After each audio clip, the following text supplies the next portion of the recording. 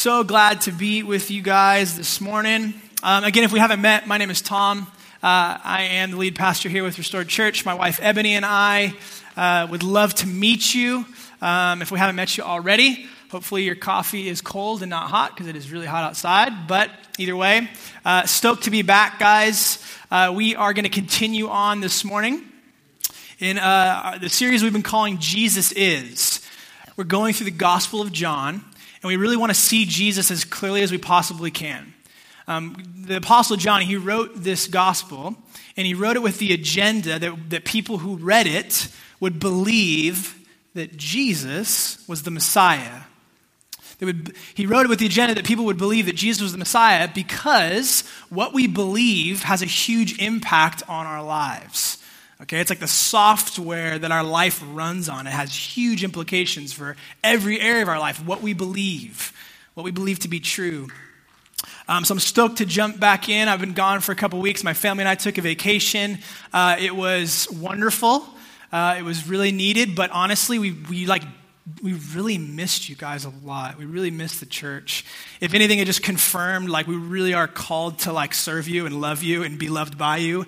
It is such a privilege to be in this community. But one of the things that we did on our vacation, I spent the first half of the vacation with just me and Ebony, kind of reconnecting. It was so needed. It was wonderful. And then the second part of the vacation was we took the girls camping in the Sierra Nevada mountains. It was simultaneously, it was amazing and terrible. Children camping, if you've ever taken young kids camping, I'm just getting nods from all the dads in the room. You take young kids camping, and like I said, I watched my daughter catch her first fish, and just the look on her face, and then 20 minutes later, they're freaking out, and I'm in the middle of nowhere, So it's this kind of balancing act of amazing and really, really tough. So we were camping in the Sierras, and if you ever camped in the Sierras, you know that one of the things you have to deal with when you camp in the mountains, you have to deal with bears. Okay?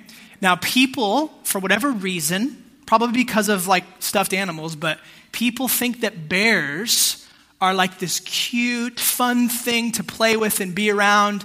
That is a lie from the pit of hell. It is not true. Bears are flipping dangerous, man. One swipe. They're oh, hey, Eric, you're drinking coffee. I want that. And they swipe you, you're dead. The sharp teeth. They're big. They're not cuddly. They're not safe. They're dangerous. They're wild animals. They're bears, okay? When you camp in the mountains, you got to deal with bears. And so here's the thing. You have to kind of prep for the bears, okay? You have your campsite, and then you're in a campground with other campers and stuff. And what they have now, it's awesome. They have these boxes. They're like lockers. And it's so that you can put all of your food, anything that would attract a bear, anything with a scent, like a deodorant even, anything that would attract a bear, you can put it in this locker if you don't have a camper, because we were tent camping, right? So you can put it in this locker so that the bear's okay, I can't get in this locker, so I'm going to keep moving, okay? Because they come through the camp. They come through the campsites. You got to prep for them before you go to bed. And it was crazy because I think we were there 5 or 6 days, or maybe 5 nights, something like that. Every night we had bears. And the reason I know, when I say we had bears, that means they came through the campground, right? And the reason I know is because I would wake up in the middle of the night and I'd kind of hear this faint kind of in the distance, annoying noise. And it was the sound of pots and pans being banged together, right? So it's kind of like the camp thing. If you see the bears, you got to scare them away. So everyone just lays on the pots and pans and that annoying sound, right? It's have you ever seen the movie Jaws? Someone's swimming and they don't see underneath the water and they're having a great time. And then just faintly, you kind of hear that's the song, the dun, dun, dun, dun. And oh no, get out of the water. Please get out of the water. Something terrible is going to happen. And then it gets louder and louder and louder until the shark comes and attacks, right? I felt that kind of. I dealt with bears camping growing up, but I'd never dealt with bears in a campsite when I had kids, little girls that I want to protect. You know what I'm saying? And I would say I want to protect my wife, but she would probably protect me. She's the tough one in our relationship. But either way, I remember kind of the first couple nights, I hear the pans in the distance, and I'm Okay, maybe that's fine. The bear's totally over there on that side of the campground. And then like a minute later, you kind of hear more pots and pans, and it's a little bit louder and a little bit closer. And then more pots and pans, and it's a little bit louder, a little bit closer. I'm like, okay, the bear's like really close now because the neighboring campers are banging their pots and pans, you know? And one of the things that you do when bears are in the camp is, obviously you do the pots and pans, right? But everyone, if you see the bear, you light up your flashlight and you point it at that bear so that everybody else knows, okay, yeah, you can hear the bears in the campsite, but where is the bear? Because if you've ever been camping in the mountains, you know it's super dark out. It's amazing. You can see the stars. There's no light pollution. But everybody in the campsite, if you see that bear, you aim your flashlight right at the bear so that everybody knows where the bear is. And there was one night that that we were camping, and I had gone to bed. The girls were asleep. Ebony's in the tent. I go into the tent. We were camping with my parents and my brother. And my dad and my brother were sitting around the campfire, just kind of staying up talking while the rest of us were going to sleep. And I hadn't fallen asleep yet. And they were like, oh, the bear's here. Like, the bear's here kind of thing. And I was like, oh, crap. So I unzip, you know, your window. You know, you unzip your window in your tent. And I look out. And remember how I said people shine the lights on the bears? I was immediately frustrated that they had shined a light on the bear because I saw it. And it was close, and it was massive. And I was like, oh no, like my kids are sleeping right next to me. So Ebony, she's so tough, she just like lays on top of them. They're like sleeping. She gets on top of them. And I see this bear and I'm looking at it and I could hear my dad and my brother like, get out of here. Trying to be like tough, you know, and I'm like, guys, that's not going to scare a bear. Get out of here. Get going. And I'm like, no, like it's not going to work, dude. But he did. He left. But here's the thing. What else would you do? You know what I mean? So I'm not making too much fun of them. They were trying to get him out of the campsite. He was literally in our campsite, okay? Big bear. And when I opened the window to look at him, he was probably, like, Kevin, raise your hand. He was that far away. I'm looking. And not only was he that close, he's directly facing me. And I'm like, okay. So the window's down. I'm like, kind of just enough so I could still kind of maintain sight on the bear. And, you know, they're scaring him away. All these flashlights from all these different angles, you know, are on this bear. And he starts walking towards our tent. And I'm like, all right, here it goes. Like, this is it. I'm going to have to wrestle a bear like King David. This is going down. So the bear comes. And if you can imagine, like, I'm looking at him this way. He comes. And the closer he gets, I just rolled up. Not that it's going to do anything. It's nylon. I roll up. All right, I zip up the window.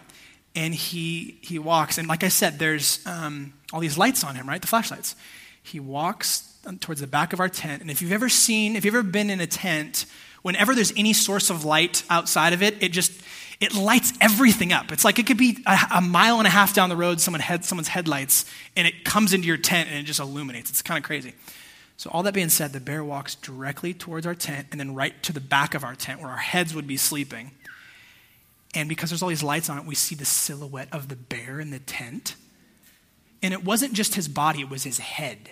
So you could literally see his snout, you could see everything. It was like really creepy. But thank God the bear just kept going, and obviously I'm alive and we're fine. But here's the thing. Yeah, Mark scared him away. Here's the thing. As much as I wish they hadn't shown those lights on the bear because I didn't want to see it, that's the thing about light in such a dark place, right? Is it exposes things. And in our case, it exposed the bear. But light in general, what it does is it reveals things. I mean, we know this, right? Darkness is simply the absence of light. So when you bring light, when you shine light into a dark place, it exposes things. It reveals things to us. It reveals to us what's really there. Me, I didn't want to know what was really there. It would have made it easier, I think, for my psychology, my brain. Light reveals what's really there. In a sense, light kind of tells us the truth. In today's message, in today's passage, actually, Jesus is actually going to make a claim to be a light. Okay, he's going to make a claim to be a light that came into the world to reveal some very, very important things to us. So if you have your Bible, go ahead and flip to John chapter 3. If you don't have a Bible, the words will be on the screen. Some of you, I think your Bible probably glows because it has a screen on it. That's fine. I'm going to be in the ESV translation this morning. I preach out of the ESV almost exclusively. There's times when I dip out of it, but it's the primary translation that I use to preach out of. But go ahead and flip to John chapter 3. Today's passage is going to start with arguably the most famous verse in the New Testament. Okay, if you've ever been to like a sporting event, you'll see someone holding up a sign behind the dugout or a sign on the sidelines, John 3:16. That's where we're starting, okay? Go ahead and flip there, John chapter 3. We're going to start in verse 16. I'm going to pray for us quickly before we jump into the scriptures, and we'll get going, okay? Father in heaven, thank you that you love us. Thank you that we have the scriptures where you reveal yourself to us.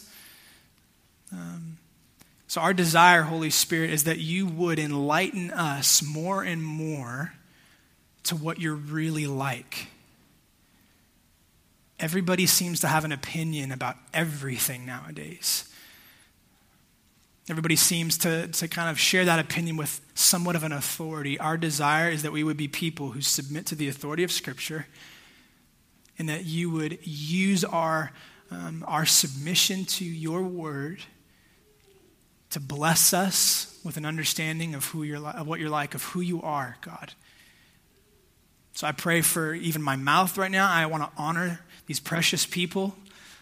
Lord, I pray that you would keep me from saying anything that goes against what your desire is this morning, what you want to accomplish. We delightfully submit to you because you're good, Lord Jesus. Bless us in your holy name. Amen. Okay, so John chapter 3, starting in verse 16. Now, really quickly, a little bit of background. Jesus here, he's having a conversation with a man named Nicodemus. Okay? If you guys remember a couple weeks ago, Herrick preached a wonderful sermon. His sermon was literally the first half of this conversation with this man, Nicodemus. Okay, we're going to finish off that conversation today.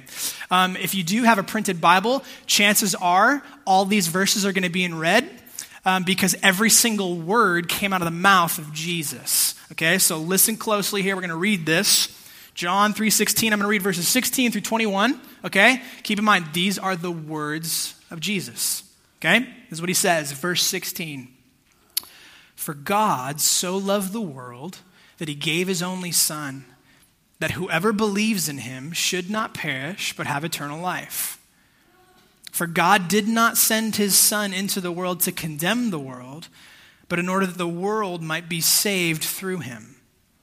Whoever believes in him is not condemned, but whoever does not believe is condemned already, because he has not believed in the name of the only Son of God. And this is the judgment. The light has come into the world, and people love the darkness rather than the light because their works were evil. For everyone who does wicked things hates the light, but does not come to the light, lest his works should be exposed.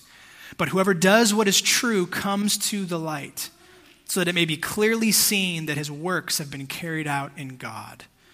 Okay.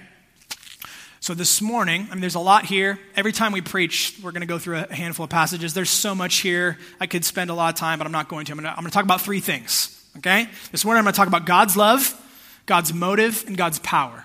Okay, if you're taking notes, write those down. We're going to talk about God's love. We're going to talk about God's motive. And we're going to talk about God's power. Okay? Let's talk about God's love. I think we would all agree, love is something that is celebrated in practically every culture. Love is something that's appreciated in practically every culture. But the problem is love isn't always defined the same way cross-culturally. You could talk to several different people and you'll get several different definitions of what love is, because love can mean different things to different people. But the cool thing is that Jesus tells us a ton about love here. And specifically, Jesus tells us a lot about how God defines love. He says, for God so loved the world that he gave. Okay, there's another way that you could kind of translate that. And actually, other Bible translations that are accurate and viable and amazing, they translate that same thing in the original Greek. They translate it this way: for God loved the world in this way that he gave. Or, this is how God loved the world. Are you tracking with me? Okay. You see, love, like, it definitely involves feelings. Okay? But it's more than that. It's more than just feelings. I remember, this was years ago. I remember counseling a young woman, and she was wondering, she's like, should I break up with my boyfriend? And I remember asking her, I'm like, hey, is he like unkind to you?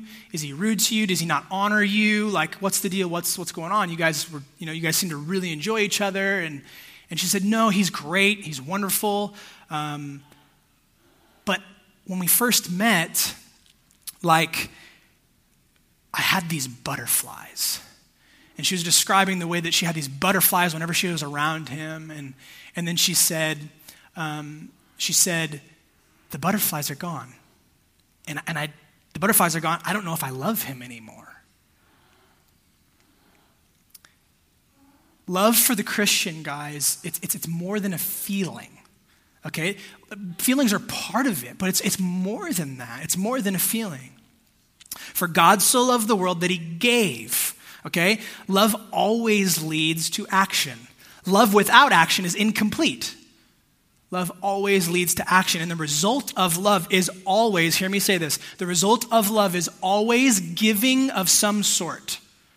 Okay? It's always giving of some sort. Real love always results in sacrifice. Giving something, okay?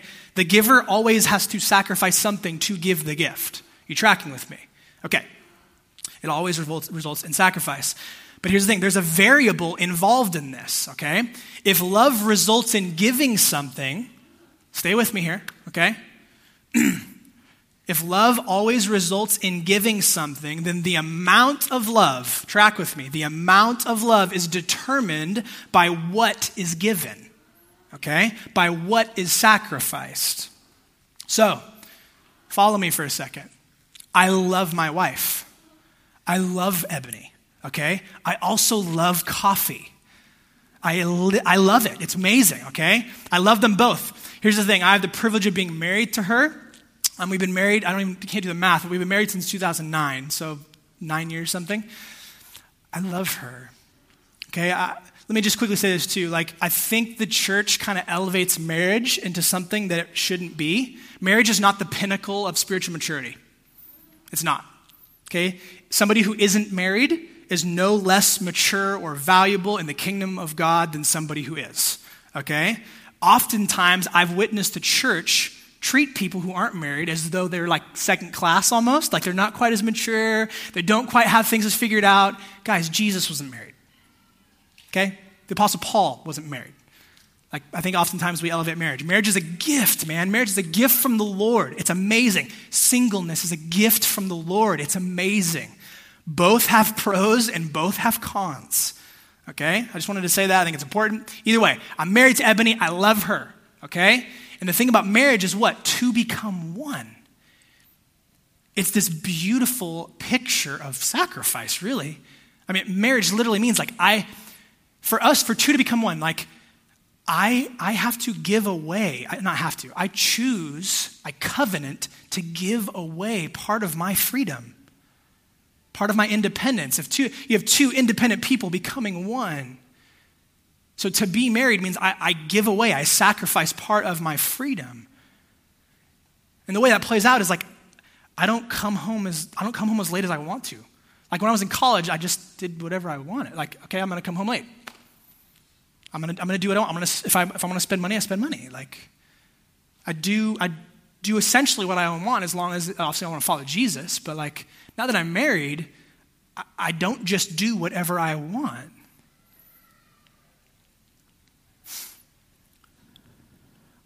Why? Because I love my wife. Because I love her. I sacrifice part of my freedom, and that's a picture of how much I love her, okay? Like, here's the thing. I would not be willing to sacrifice my freedom for coffee. I love it. It matters to me. I enjoy coffee. I love coffee, but I'm not going to sacrifice my freedom for it, right? You could say, I love Ebony more, like I have more love for her than I have love for coffee, okay? Because I'm willing to sacrifice something of greater value to me for her than I would for coffee. Are you following me? I know I'm like beating this in. I just want to make sure you guys are quiet this morning. I want to make sure you're understanding what I'm saying. Okay. So the amount of love that you have for something or for someone is determined by what you're willing to sacrifice for them, okay? I'm totally down to sacrifice time in the morning to make my pour-over coffee. Absolutely. Like, I'm even willing to sacrifice money to have like Marshall or Jenna make me a wonderful cortado at Augie's. But I'm not willing to sacrifice my freedom, okay? The amount of love you have is determined by what you're willing to sacrifice for what you're willing to give. Now, Jesus, he says that God so loved the world that he gave his only son. Now, do you know what it means that Jesus is the Son of God? I want to read you a quote here. I think we can throw it on the screen here. There's this theologian, Andreas Kostenberger. I believe he's German. He's commenting on this passage.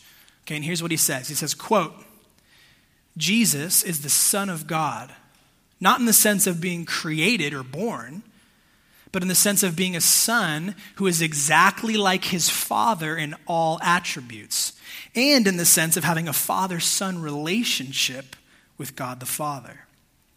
The Greek word underlying only, as in, God gave his only son. The Greek word there, underlying only, is monogenes. It means one of a kind or unique.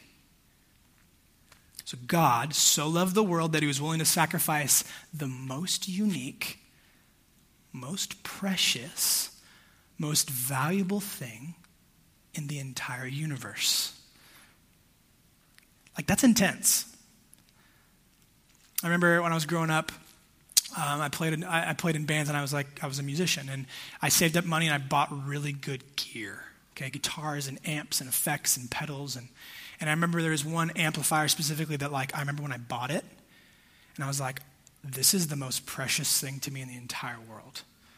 I remember thinking, if I have to sell this, if I get in a tight financial situation, maybe I just won't eat. I'm not going to sell this thing. It was so precious to me. I couldn't give it up. It was an amplifier. It's crazy. I think back now and I'm like, what was I thinking?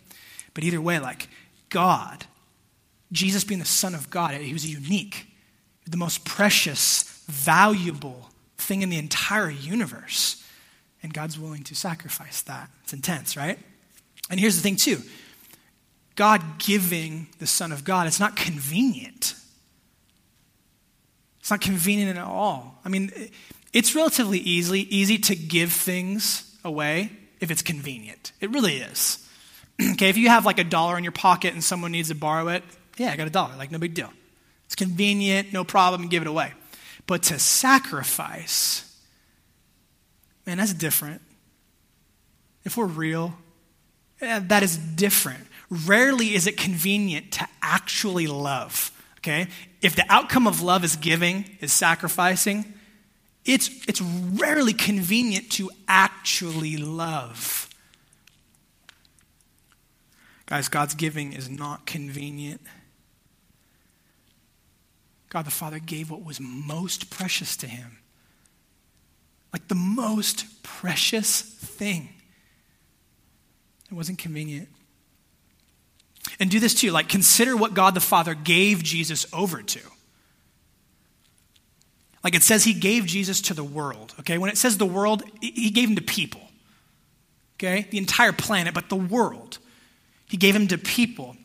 I remember one time when I was in college, I had a friend in high school, and he grew up in the same neighborhood as me. So I knew where he lived. He lived 2 streets over, and he lived there his whole life, just like I did in that neighborhood. And I remember it had been probably 4 or 5 years since we'd seen each other in high school. And he was in town or actually, no, it wasn't even that he was in town. I knew he never left. And he kind of, sent the thing out about, hey, I'm having a house party, would love to see people, da-da-da-da-da. So I'm planning on going to this house party. So I go to the house, I know exactly where it is, and I pull up, and there's clearly a party going on. So what you do is you just walk in, right? You're not going to knock on the door. It's too loud, no one's going to hear. So I just walk in. I walk in, and immediately every eye turns to me, and it's clear they don't recognize me, and I don't recognize them. And it's like, you've ever seen in like the movies where like something happens and like the record scratches and the music stops and everyone's like, that's exactly what it was like. It felt so awkward. I'm standing there. I had already entered the house. So it wasn't just like I looked, I opened the door and I'm in. And everyone is looking at me like, who are you and what are you doing here? It was so clear, like I wasn't welcome. I wasn't invited because I was in the wrong house. Okay? For whatever reason, they had moved down the street, same street, but that was the house he grew up in, and I walked in thinking there's a party. So what are the chances that on the same street, like the same night, a party going on at these two locations? I didn't know he moved. I walk into the house. I clearly wasn't invited. I wasn't welcome. People were not happy that I was there. So I just said sorry, and I left and actually found the party. But here's the reason I tell you that story is I want you to imagine walking into a room like that. Like imagine if it was this room. You walk in the double doors, you walk into this room, and you know you're not welcome. You know you weren't really invited. But let's take it a step further. Imagine you walk into a room like this, and nobody likes you. Like in fact, there's a hatred towards you. Imagine nobody wants you there. In fact, they actually want you dead. They want to kill you. There's that level of hatred. Like imagine what that would be like for you. Imagine what that would feel like. Guys, Jesus came into an entire planet full of people who hated him, who rejected him, who disobeyed him, who wanted nothing to do with him, an entire planet who wanted him dead. That's what God the Father gave Jesus over to. The most precious in the universe, the most unique, gave him over to the world. A planet full of people who rejected him, disobeyed him, didn't want anything to do with him. In fact, they wanted him dead. Father gave Jesus the Son over to the world and ultimately to the cross. Let's talk about why. My second point, God's motive. I'll go quicker. Let's see, look back in verse 17. Verse 17 tells us why God gave his Son. It says, "For God did not send his Son into the world to condemn the world," so not to condemn, "but in order that the world might be saved through him." Okay? Then in the following verse, verse 18, Jesus makes it clear that the world was already condemned.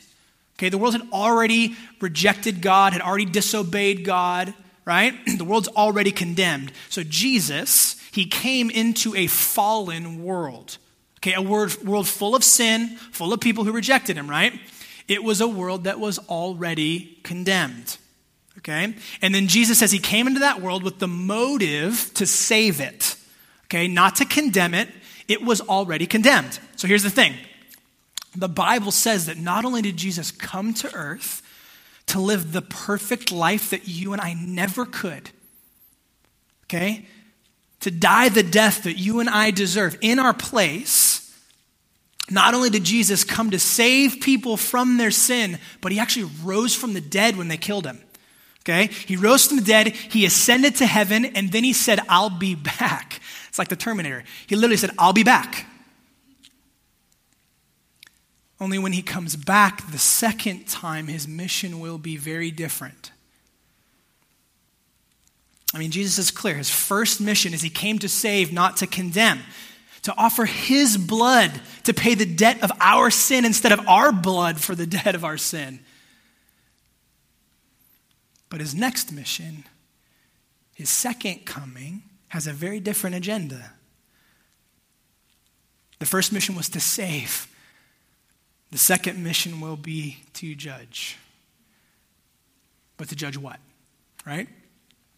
In Matthew, the Gospel of Matthew, Jesus, he uses language of separating. I want to read this to you, a couple verses here. Matthew chapter 25, verses 31 through 33. This is the words of Jesus. He says this: when the Son of Man, that's Jesus, when he comes in his glory, he's referring to his second coming here, and all the angels with him, then he will sit on his glorious throne. Before him will be gathered all the nations, okay, every person. And he will separate people one from another as a shepherd separates the sheep from the goats. And he will place the sheep on his right, but the goats on his left.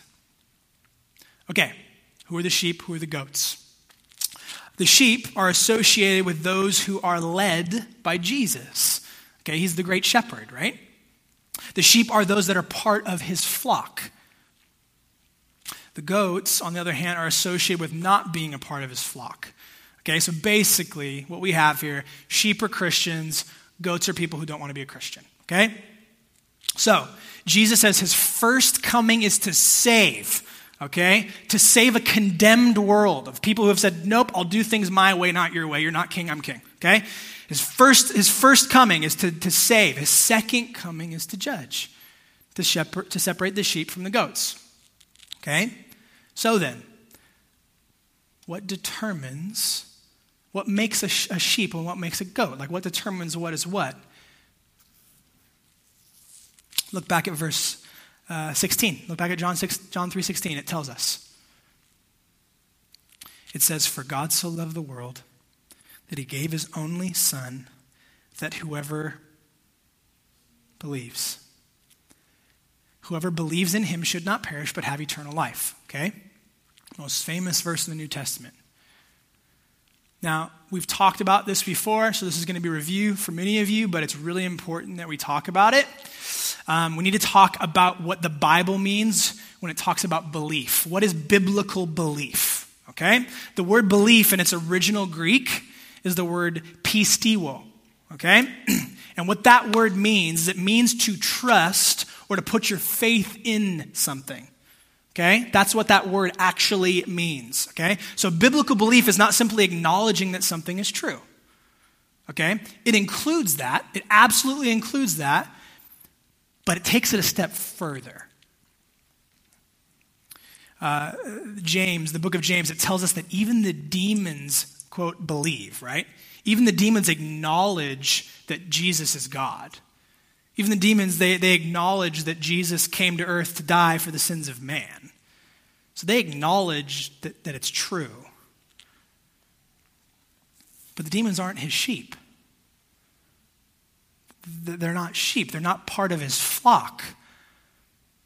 Why? Because their faith, their trust is not in him. You following me with this? This is really important.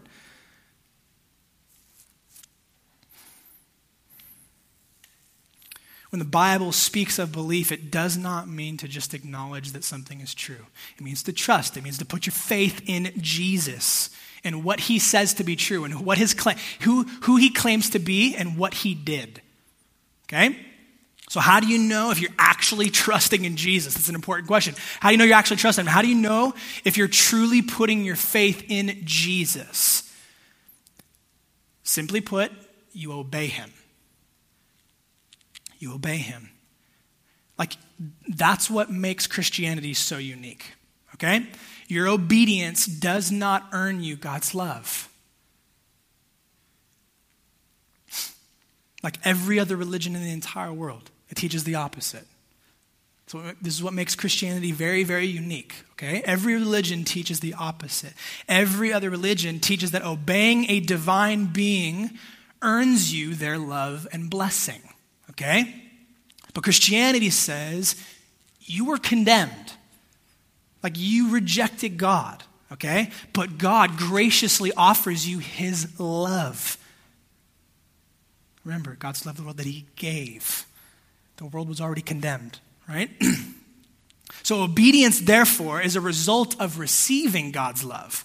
Okay? Listen, the Christian doesn't obey to receive God's love. Okay? The Christian obeys as a result of receiving a love they do not deserve. Okay, you might be thinking, like, what's the difference here? I'm confused. Like, one is motivated by fear. The other is motivated by grace. Grace is the most powerful force in the entire universe.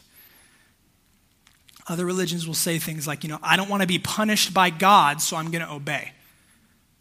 That's fear, okay? The Christian says, I reject and disobey God, but he loves me anyway. So I gladly obey him because he's been so incredibly gracious to me. We don't obey to get the love. We obey because it's already been given and it's undeserved. Are you following me with this? That's Christianity. Proper obedience is a response. So, how do you know if you are believing him? How do you know if you are trusting him? How do you know if you're actually receiving his love that he's trying to give to you? You obey him. You obey him. That means that when we disobey God, we are rejecting him. Like, we're rejecting his love. Guys, listen to me. That's what sin is. Sin is rejecting the love of God. It's a declaration that God isn't trustworthy. Like, why obey someone who isn't trustworthy? It's the same accusation that Satan makes in the Garden of Eden. Are you guys remember the Genesis, 2? Genesis 3? God's not trustworthy. That's the accusation. So, to believe is to trust. And trusting God results in obeying God. Let's keep moving. Okay, look back at verse 19. It says this, and this is the judgment. The light has come into the world. That's Jesus, right? The light has come into the world. And people loved the darkness rather than the light because their works were evil. For everyone who does wicked things hates the light and does not come to the light, lest his works should be exposed. Okay, so Jesus, he uses language of light and darkness here, okay? Now, when he's describing the light, we talked about this, the light is Jesus, right? The darkness is what is in opposition to the light. The darkness is sin. Okay, so you have Jesus, the light, darkness, the sin. Now remember, for God so loved the world that he gave, right? Because you give yourself to what you love. Remember, we talked about this. Love is incomplete without action. Love is love you sacrifice, you give, right? You give yourself to what you love. And Jesus says here that people loved the darkness. Man, it's so easy to go through life and be blind. It's so easy to not be self-aware. I'm so grateful for this woman because I'm one of the least self-aware people I know.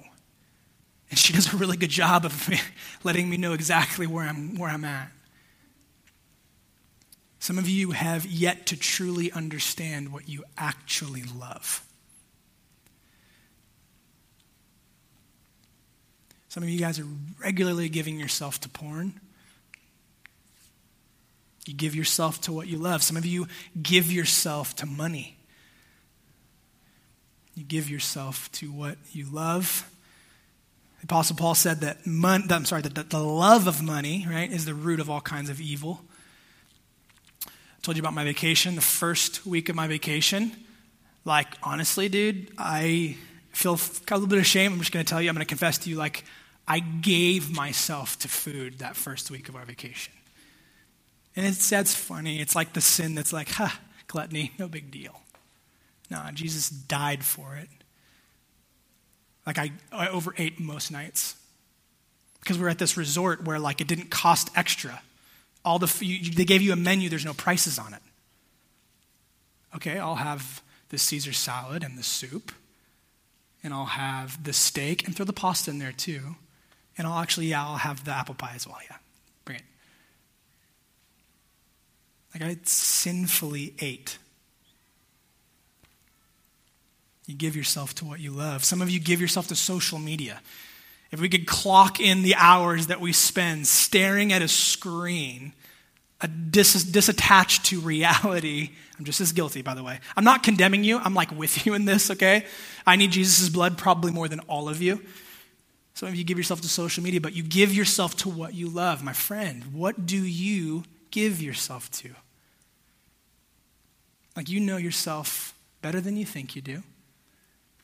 But I think oftentimes we like to be blind to certain parts of our heart, certain parts of our lives. What do you give yourself to? What do you actually love?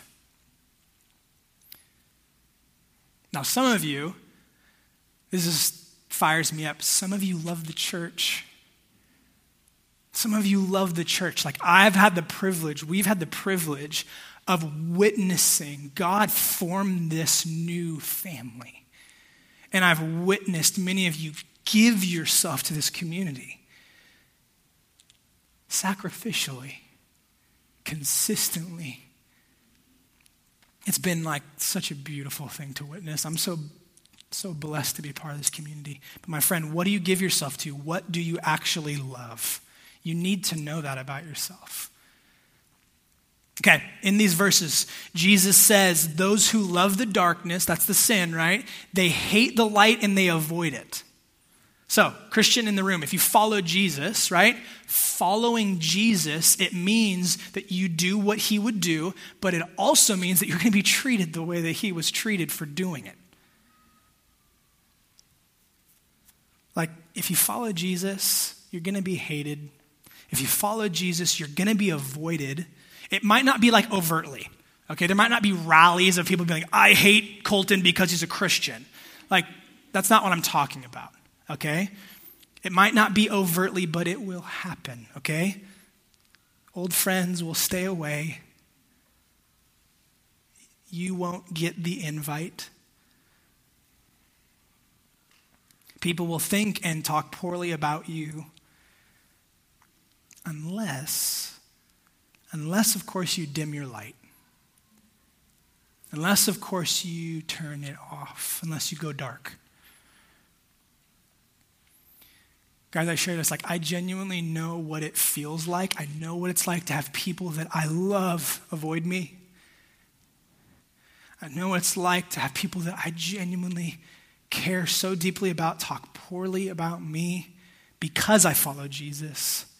I didn't grow up in the church. God saved me when I was like 18. And he transformed my life. I'm not the guy who has the squeaky clean record. I'm the one who needs his grace. But I know what it's like to have people go, you're not the same person anymore. See ya. And it hurts. It's painful. I know what it feels like to be tempted in those circumstances to dim my light, to conform to the darkness. Christian in the room, are there people in your life that you dim your light around? I know it's hard. I know it's tempting sometimes. Trust me. But are there people in your life that you dim your light around? Maybe even turn it off completely. Coworkers, neighbors, family, friends. Is there anybody in your life that would be surprised or confused to learn that you follow Jesus? Or is there anyone in your life that you just simply don't want to know? I've had those. I'm like, I'm not ready to tell this guy that I follow Jesus. I remember that like about 10 years ago. There was a handful of people in my life. I'm like, I can't tell him. I can't tell him. The truth is, at times, all of us, we flirt with the darkness, man. Jesus, right? He gave himself to an already condemned world, a world full of people who rejected him, who hated the light. Guys, that includes you. That includes me. We're part of the world. So here's what I want you to do. I know I'm going long this morning, but I think it's really important. Just stay with me, okay? I want you to think about your story. If you're anything like me, I have a really hard time not just doing what is in front of me. But what I want you to do is, as much as you can, give yourself to thinking back I want you to consider your story for just a moment, okay? I want you to think about specifically the ways that you've hurt people. We all have. If you've spent 30 seconds with someone, chances are, I shouldn't say 30 seconds, but if you have any relationships in your life, the chances are you've hurt someone. I want you to think about this, okay? I want you to think about your lowest moments. I want you to think about the things that you are least proud of, the things that you don't want the people in this room to know about you. I have plenty of them. But here's the thing. If you're a Christian, I guarantee that your story is marked by God's amazing grace towards you. Grace is getting what you don't deserve. Grace is, if you're late on your rent, your landlord, grace isn't leniency, right? Grace is getting what you don't deserve. If you're late on your rent and your landlord says, hey, don't worry about it, that's lenient. If you're late on your rent and your landlord says, you know what, don't worry about your rent payment, actually here's the house, that's grace. You see the difference?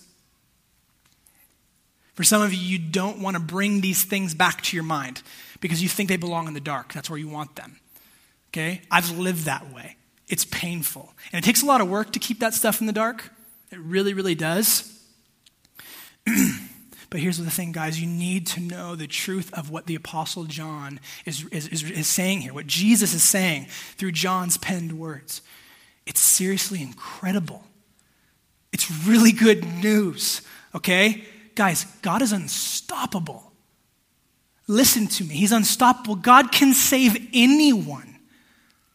Like no one is too far gone. Nobody. For God so loved the world that he gave his only son that what? Whoever believes. Do you know what that means? Whoever believes. Guys, there's no situation that God can't redeem. None. You guys know who Jeffrey Dahmer is? Some of you have heard this before. If you don't know who Jeffrey Dahmer is there any really young kids in the room? Okay, we're good. Listen, Jeffrey Dahmer was like a serial killer from the early 90s. Okay? The dude murdered 17 men.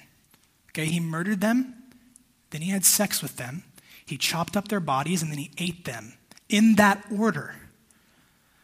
Like my stomach, even just now, I'm like, oh God. That's gnarly. That's crazy, okay? What's crazier is there have been numerous reports that before he died in prison that he became a Christian. That he put his trust in the blood of Jesus to cover his gnarly sins, to save him. Like, how does that make you feel? Jeffrey Dahmer could be in heaven with Jesus. Listen, if that offends you, that's probably a good thing. It's probably a good thing because it means you're starting to understand how scandalous God's grace is and why Jesus was so hated. Like why he was murdered for preaching that everybody needs the grace of God. I don't care who you are, you need the grace of God. And that it's available to whoever believes. Even the really bad people. Like me. God, most of you guys know the Apostle Paul's story, right? The Apostle Paul, like he oversaw the murder of Christians. The dude literally hunted people because they followed Jesus. Okay, King David, right? Hero, quote unquote, hero of the faith. King David has an affair with his friend's wife, and then he murders him to cover it up. Father of the faith, Abraham. Abraham, he offers his wife Sarah to sex slavery. For God so loved the world that he gave his only son that whoever believes in him shall not perish. Guys, that whoever, it means Jeffrey Dahmer, it means Apostle Paul, it means King David, it means Abraham, it means me, and it also means you. No matter what you've done, no matter what condition your life is in today, God has the power to save you, to rescue you from the darkness. Guys, the gospel's offensive. The gospel is offensive. It's so offensive that for thousands of years, friends, people who preach it have been hated. They've been killed for it. Jesus hated and killed. Paul hated and killed. Peter hated and killed. The Apostle John, who penned this gospel account, hated and killed. And generation after generation of Christian down the line murdered for the gospel message of radical grace. That a serial killer like Jeffrey Dahmer, if he puts his trust in Jesus, that his sins are forgiven. I know I'm going long. Band, you guys can come on up. I'm going to close with this. There's a reason why John 3:16 is like the most famous verse in the New Testament, guys. These verses are precious. Stay with me. Stay with me. These verses are precious. Because God can save anyone. When Jesus said, "For God so loved the world," he couldn't have made a more radical statement, man. He was saying that God loves those who don't love him. I tend to love people who make me feel loved. If love is giving and sacrifice, if it's incomplete without that, I tend to love people who make me feel loved. I'm so different than God, friends. These precious verses, they tell us that God loves those who don't love him. Guys, most of the time, that's you and me. And you give yourself to what you love, right? You give yourself to what you love, and we give ourselves to all sorts of other things. Romans chapter 5, verse 8 says, "While we were yet sinners, Christ died for us." While we were yet sinners, while we were in darkness, he didn't wait for us to clean ourselves up. He loves those who don't love him. In this passage, Jesus tells us the truth, man. In this passage, Jesus tells us the truth. He shines a light on those of us in the darkness, right? He enlightens us to the reality of the bear of sin that prowls through the campground of our heart. He tells us the truth about ourselves. He tells us the truth about our sin, about our need for forgiveness, our need for grace. But he also tells us the truth about God. The incredible news that God loves those who don't love him. And that love that he gives us, that love is more powerful than you can ever imagine, my friend. God has the power to save anyone. Listen to me. Anyone at any time. He's God. He has the power to redeem even the worst sinner. He has the power to redeem even the worst circumstance. I firmly believe, and I'm convinced that there are a handful of us in the room that are struggling. Church gatherings are usually the place where you put the fake face on, you know? But just to be frank, you can criticize me, but that's BS. It really is. Oftentimes, people who live in a broken world experience brokenness. But God has the power to redeem even the worst circumstances. We're going through this series, right? Jesus is trying to figure out, get clarity on who Jesus is, what he is, more about him. Friends, Jesus is the Savior of the world. Okay, the world, the condemned ones. God can redeem anything. Anything. Nothing is off limits, not you, not me. Because for God so loved the world that he gave his only son, that whoever believes in him should not perish but have eternal life. For God did not send his son into the world to condemn the world, but in order that the world might be saved through him. Friends, let the radical love of God give you hope this morning, please. Please. Let it restore your peace. Let it strengthen your hope. Let me pray for us. Will you stand if you're able? I want to pray. Thank you guys for being gracious with me. I went way long this morning. Father, thank you for your goodness and your grace that is so ridiculous. It's so foreign to us. But I thank you that as we receive that with which we don't deserve, and that is your love and your faithfulness and your kindness, that it transforms us and enables us and empowers us to extend that to the world around us. So my prayer this morning isn't that people would feel bad about themselves. I want everyone in the room to feel the holiness of God, the weight of your glory. But I also, Spirit of God, I pray and I ask you to restore our hope that you have the power to redeem anything, like absolutely anything. And not only do you have the power to redeem anything, but you use that authority and that power for the good of those who don't love you. That's me. That's such good news. Let the good news of the gospel, the offensive, scandalous good news of the gospel of Jesus be something that doesn't just stay in our head potentially, but actually moves to our heart, that empowers us to be men and women who live radically gracious lives. There's power in the name of Jesus. There's power in the gospel of Jesus. So Holy Spirit, I pray that you would use your power to transform us and restore our hope and redirect it back to you this morning. I pray freedom over this room in the name of Jesus. And all God's people said, amen.